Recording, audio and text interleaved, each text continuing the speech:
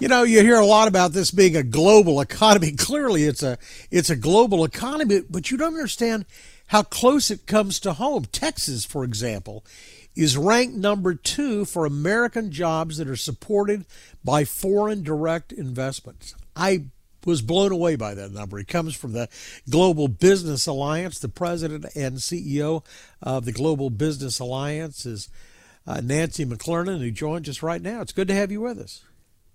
Hi there. Thanks for having me. So tell me, what's the nature of these jobs? Is this oil and gas industry? Is that why they're here?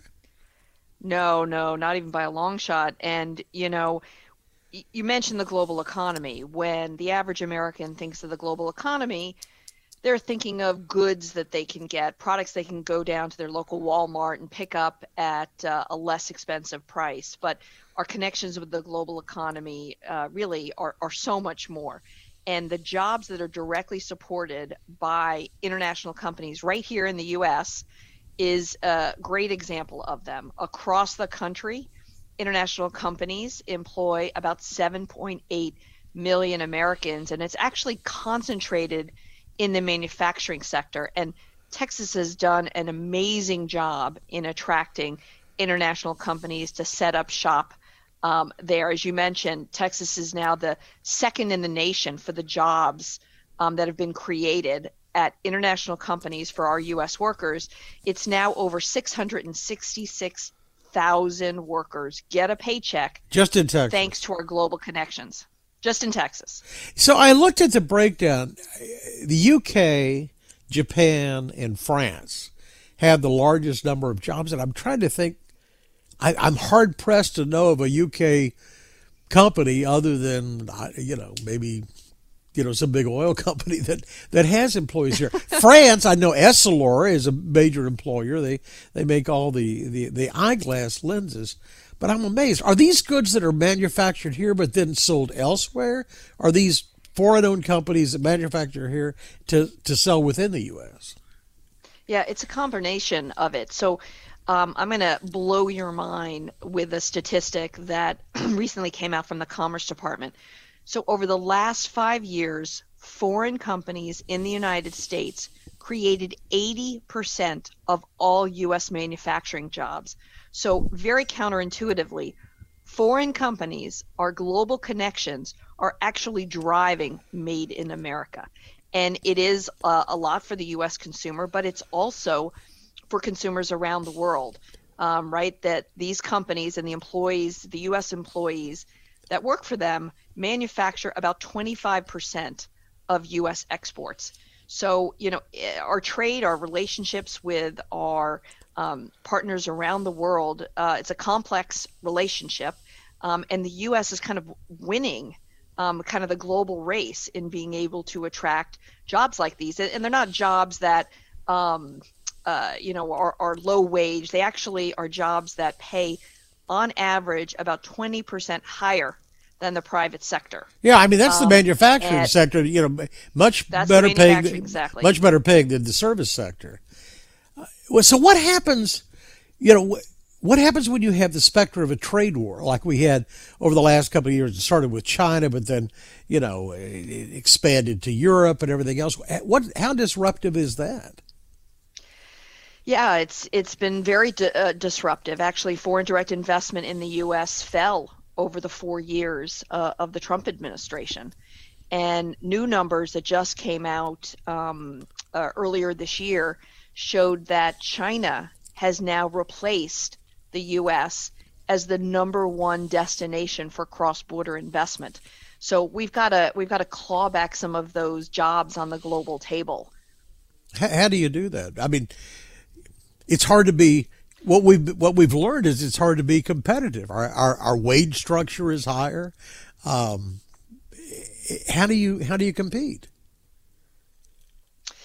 Yeah, well, our wages do not have necessarily an impact on foreign direct investment. Companies, my members that invest in the United States, obviously proximity to customer is huge, but it's the quality of our workforce. That's what I hear over and over again. And, right there in Texas, you've got Toyota, you've got Ericsson, you've got so many foreign companies right there in Texas, some that you may not even know are globally headquartered abroad because they've been in the U.S. for decades, some for more than a century, right? They are part of the U.S. success story. But the way in which to be successful, right, that we need to have stability, right? Our marketplace is second to none. Companies want to be here. Our workforce is talented, but it's that stability. These investment decisions are made not because of a blip in one factor or the other, or the exchange rate or anything like that. They're made for the long haul. These companies, once they invest here, they're here for the long haul. And so what I heard over and over and over again over the last 4 years is that the somewhat unpredictable environment in terms of our relationships with some of our major trading partners in Europe, as well as in Asia, made their management sort of second guess about investing here. I noticed the foreign involvement in employment here in Texas took a real shot in the arm between 2013 and 2018. It was up almost 28%. Why was that? Do you know? Yeah, and what's really interesting is the state's overall private sector employment during that time was up about 13%.